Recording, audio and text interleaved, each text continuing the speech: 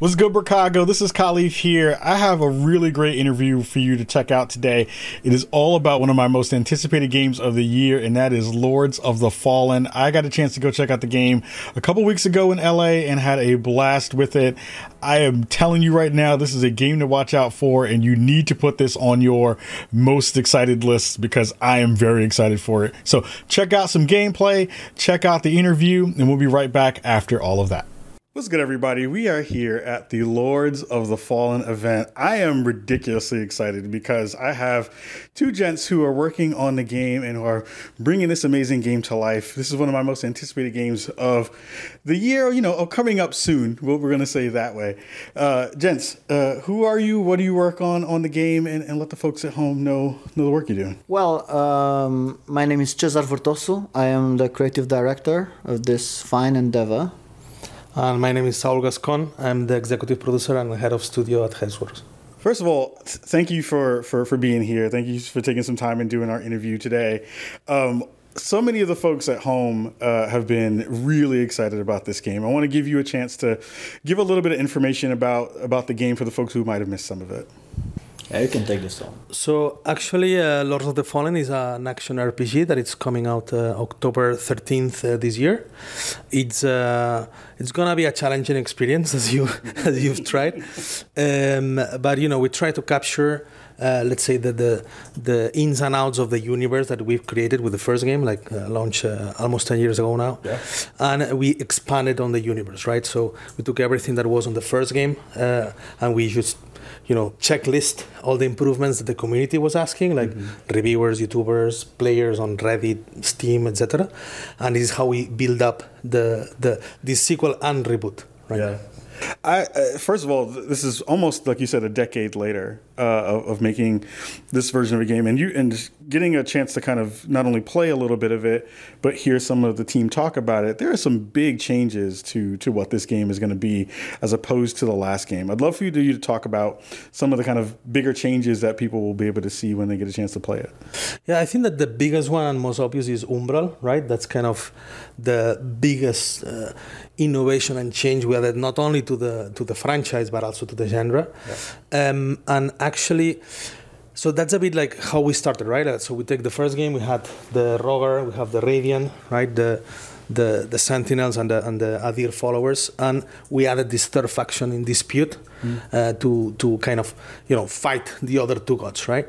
But we've been very respectful with the original materials, and meaning like if you play the first game, you will feel at home with the Lord of the Fallen, and if you have not, you will still be okay, But if you replay or check wikis of the previous, you will see everything makes sense, right? I don't know, Cesar, if you wanna add something? I always have something to add, unfortunately. Right, so when we set out to make more Lords of the Fallen, as Saul mentioned, we approached the first game with great reverence. We took absolutely everything when it comes to lore, mythos, characters, and we expanded it tenfold. What was briefly mentioned in an item description, we made it a playable character and so on. And obviously, we wanted to do an epic. We wanted to solve the events on the first game and see how things evolved many years from then, and then became centuries and then millennia. So we are a direct continuation, but the events on the first game, they're like a shrouded memory. People don't remember them. So there are enough threads for players to pull. Secondly is that game was a product of their own time. It was one of the most high-fidelity Souls-likes that appeared, and it was absolutely fantastic. And we jumped at the opportunity to expand on it, but the market did evolve. So me, Saul, and Marek, and we put our heads together to put the bones in place. We needed to tick several boxes. First is to address all the feedback that we had in between, all of it, and it was extensive. Yeah. But just addressing feedback, a competitive game does not make. Sure. The game needs to have its own power. So we looked on what can we innovate that in 3 or 4 years from now on is still going to be competitive. So our focus was on immersion, narrative, exploration, and the loop, the death loop. And all of these three come together in our Umbral efforts, and that is pretty much it. I mean, I want to talk about the fidelity layer because I think that is something that I think everyone at home, when they first got a chance to kind of see the big reveal again, I'm talking mostly about the kind of work that was happening at the State of Unreal. I was at GDC. I go to that every year, and seeing your game featured in there as a marquee game using Unreal 5. I think there's a conversation within the gaming space too of there's an expectation now that we're now in this layer of the market of the time of the game where folks have an expectation for things to look a certain way and to feel a certain way. Can you talk a little bit about what it's been like to kind of work in this area of Unreal 5 and kind of broaden out what this game is? Because the game is gorgeous. Like, this is creepy and weird and and beautiful and ugly all at the same time. It's doing all of these things, and I feel like that technological leap that you've taken is really kind of pulling that together. I'd love to hear your thoughts about. Saul, this is all yours. Yeah, what it's been like to kind of move into this kind of Unreal 5 new layer. So it's been exciting. Yeah. Like anytime, like, we're nerds, right? Yeah. So anytime that you have a new toy, new technology, you're like, oh, this is so good. But actually, it's been also very pleasant because Epic, they've given a lot of support, right? So basically, if we will, let's say, go into the different technologies that UE5 offers, the one that makes the big difference is Lumen, right?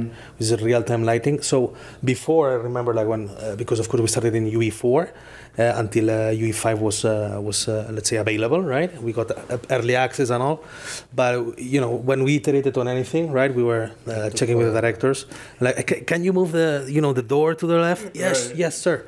Do that, press render button, wait 8 hours, and then you saw it, right? So it's like, okay, we failed, move it 1 meter more, like, no, stop. So with the Lumen, all these paradigm changes, right? Yeah. Now you can move it real time while you're talking with the artist or the level designer. So that was a big one. Then, of course, you have the fidelity of nanite, right? Like those textures, those materials, those objects like pop, right, like on the screen. And then there is a lot of other things that are not as visible to the eye, but there is a lot of technology also on animation, on actual physics with animation, how they combine together. Yeah. So the clothes, exactly.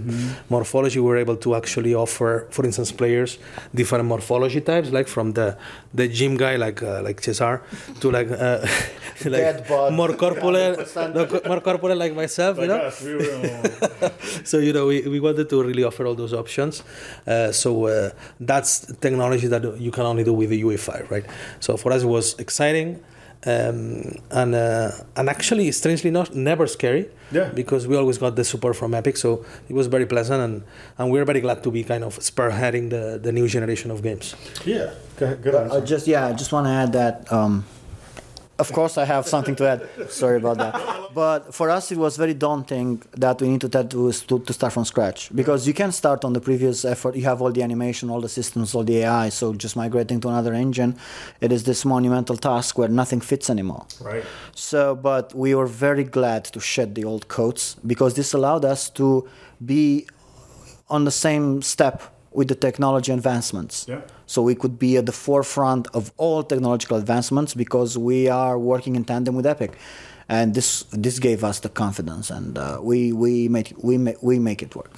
I mean, and you talked about some of the layers of it, nanite, and some of the other parts of that. I think for folks at home who may not necessarily be kind of like fully immersed in the language of the devs, in the way that devs are talking about this stuff, I think you'll see this in very specific ways throughout the game. And I think one of the things that I found really beautiful in the way that you're doing this duality of the worlds with Axiom and then Umbral, both being in those spaces in real time at the same time. Talk to me about what that is kind of, because you're basically doing a double pass of all the art that's happening at the same time and giving the players something to look at. Talk to me about what that has been like working on this game. I'll take the first half. When we first talked about Umbral, Saul was losing his mind because we're not making two games, man. Right. And that was... And we say, yeah, sure. That's how we mitigate executive decision making. Yeah. We ended up doing it twice. But the way we went is that step by step, baby steps. If you look at the distance of the fantasy itself, it sounds unattainable. Yeah. And there's no point to start a road knowing that you might fail because it's too much. We might be too much. So the way we did it was effectively to establish a fantastic lore with the game, with every location, with the environmental horizon. We have everything. So we built the Axiom Foundation because we knew that the Umbral is not just a shadowy realm. We knew the lore. We knew what it was, tied to the cosmic horror and what exactly is at its heart. And then we started twisting the Axiom part of the world, the castle. We take the tower and then we destroy it and we twist it. Yeah. So, and then we did more, and then we did more, and we did more. And then the entire systems Umbral only achieved, the demons, the titans, you see them, the architect of these destructions, you see them as landmarks, but at the same time, the whole real estate Umbral only that emerged from this Pandora's box that we could not close. And this is how things proceed, and the technical things Saul can tell us, because I don't know. Yeah, so basically we as you said, we had to build it twice, right? Yeah. So yeah, as Cesar said, I was like sweating, like, how are we gonna do this? So, but at the end, basically we have a very talented team, so that helped a lot. Yeah. But basically you build it as you said, like with 2 layers, right? So we have the wall done twice. So then the hard part was finding the technology that will allow us to jump between each other without any loading time, right? Yeah. Because that was very important. You don't want to pop the lamp and it's like loading screen. Right. So the basically we worked a lot with a new pipeline from UE5. This was one of the hidden features I was talking on materials, that you can specify the materials how they are rendered. Oh. So we did a special layer only for Umbral stuff, right? So then that you can only see when you pop your lamp or you are in Umbral. But yeah, effectively speaking, or pragmatically speaking, yes, we had to. We have 2 times the levels, right? Yeah, and I mean it's the getting a chance to kind of play in the space. The thing that just like jumps out at me every time I got a chance to kind of like mess around with things, and I was often kind of pulling up my lantern just to see like what does this part of the world look like in that other space. It always felt like each one of them was this very specially treated area and very specially treated land in that way. And it feels like it does really pull together all of those pieces so well. Besides those layers, which I think are just fascinating from a developer perspective and development perspective, I think also this game is faster than the previous games. This feels like a kind of punchier game in terms of the way that combat feels. How important was it to make sure that felt different from the previous games and felt faster for the player? This was actually paramount for us from the get-go, because one of the main feedback that we were reading or hearing from the previous game was indeed that sometimes it felt slow or sluggish, right? And that's explained though because in the first game the fantasy is you are this, let's call it like medieval space marine, like very big, So we still offer that experience if you want it in this game. So if you keep like heavy gear and a huge double hand hammer, you are slow and like a truck, right? Yeah. But we also wanted to offer the fastest version, right? So in fact, what we did is not just let's say remove that type of gameplay, we added on top of it, right? So then players have a bigger range and they can choose, right? So but yeah, like usually people appreciate faster stuff, so that's why also in the starting classes, the 9 ones, there is one that is a bit slower, but the rest are quite dynamic and faster, right? Because that's all based on player feedback. Like, it's very important for us. Everything we do, we double check it with players, right? We get people into a room, they play, we are quiet, just looking, sometimes sweating, but and then we learn from that. Yeah, I mean, that's a kind of through line through a lot of the conversations today is that you've taken so much of the feedback from all the players, not only within, this realm and this IP, but all the folks who kind of in the Soulsborne's kind of area. What was the thing that you really saw as a kind of usual thing that happens in a Souls game that you were like, we don't want to do that. We want to do something that's different? There's a lot. I don't even know. Yeah. So first it was multiplayer. We wanted to have seamless, effortless co-op. Yeah. That you're not bound to any of the game rules. You just make a Steam friends. Hey, bro, Saul is playing Lords of the Fallen. You wanna toss me an invite? I'll join with my level 2 characters. We're gonna scale the game and let's play together and just be horrified together. So that was from the get-go one of the things that we wanted. The second thing that we wanted was to create a more realistic game. Yeah. And it's very strange to talk about realism in such a place of keen allegory and dire corruption and manifestation. What do you mean by realistic? Well, we boiled down a bit exactly what we wanted. We wanted to darken the world, to bring it to a place of misery where you could walk among how the life of the peasants of Mornstead and see their suffering, see what happened to the war. Here the peasant was made to ingest hands because of the demons, and. So the stories, the game grew darker and brooder, and our locations are inspired from real life locations, from actual villages, actual setups, from the cathedrals with small openings, grand exit with the cloisters, reliquaries, and all those fancy European names. We a lot of the game has been handcrafted. And they're unique assets that you won't see. We will see only in one space, much to the chagrin of production, because we did not rely too much on modules. So we wanted to feel lived in. We wanted to feel as real as we could. Of course, you had to increase sizes to accommodate for combat. So from my end, I would say multiplayer, number one, number two, to fulfill the dark fantasy and achieve immersion. So. Yeah, I'm super excited for the multiplayer layer. We didn't get a chance to check it out today, but that's one of the things that I'm dying to get into once the game is ready for us to kind of check out. Go ahead. I'm just so you had another layer. No, like nothing much more to add. Like another thing we wanted to actually improve upon was the onboarding. Yeah. So we did a lot of iterations on the tutorial, right? Yes. And you always get some people the tutorial is too long for experienced Souls-like players.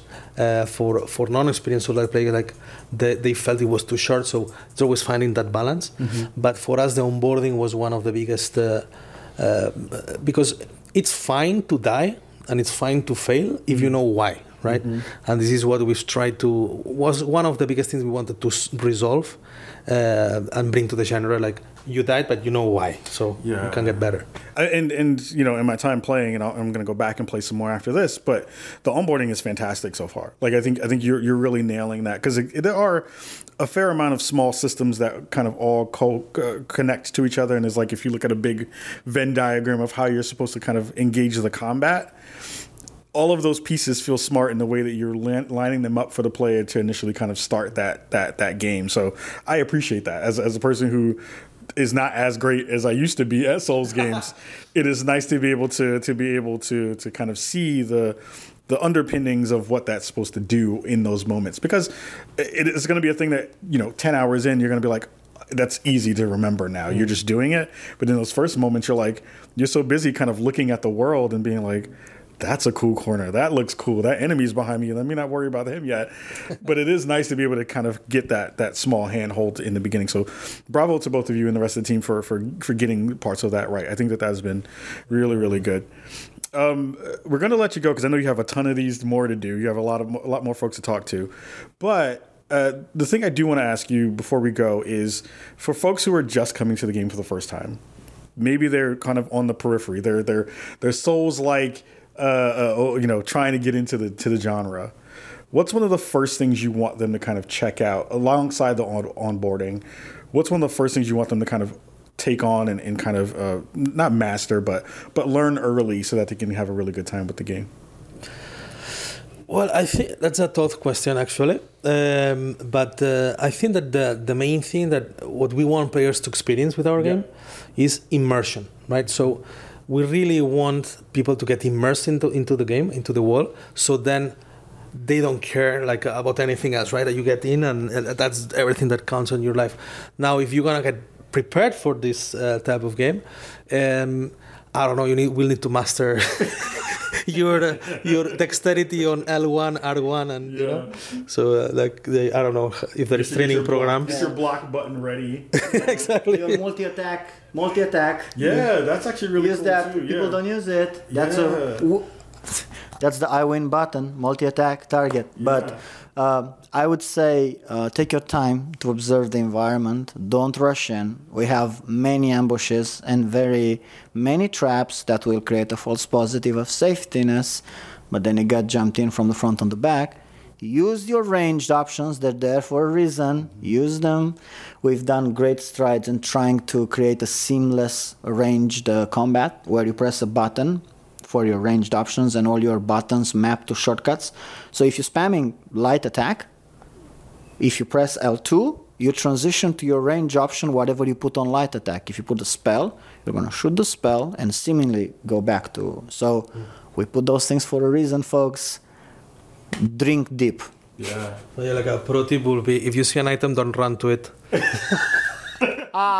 That's how we lure people on ledges. Yeah, me. I'm the one that ran to that thing and got my face eaten. Yeah, this is not with malicious intent. It may look like that. It's our way to soft gate and force you to look around early on. Yeah. Just look around, because don't rush in. Yeah.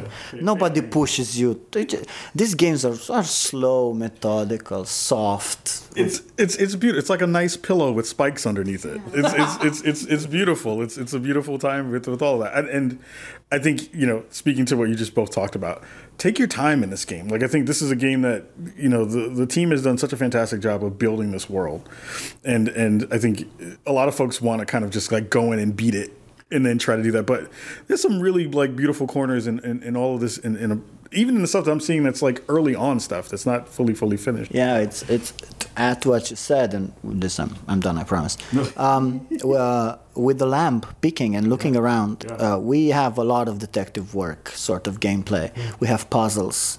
We have environmental storytelling that is only like Umbral kind of traps these events, these miseries in the past. You kind of get an understanding. You see some event here, it unlocks another event there.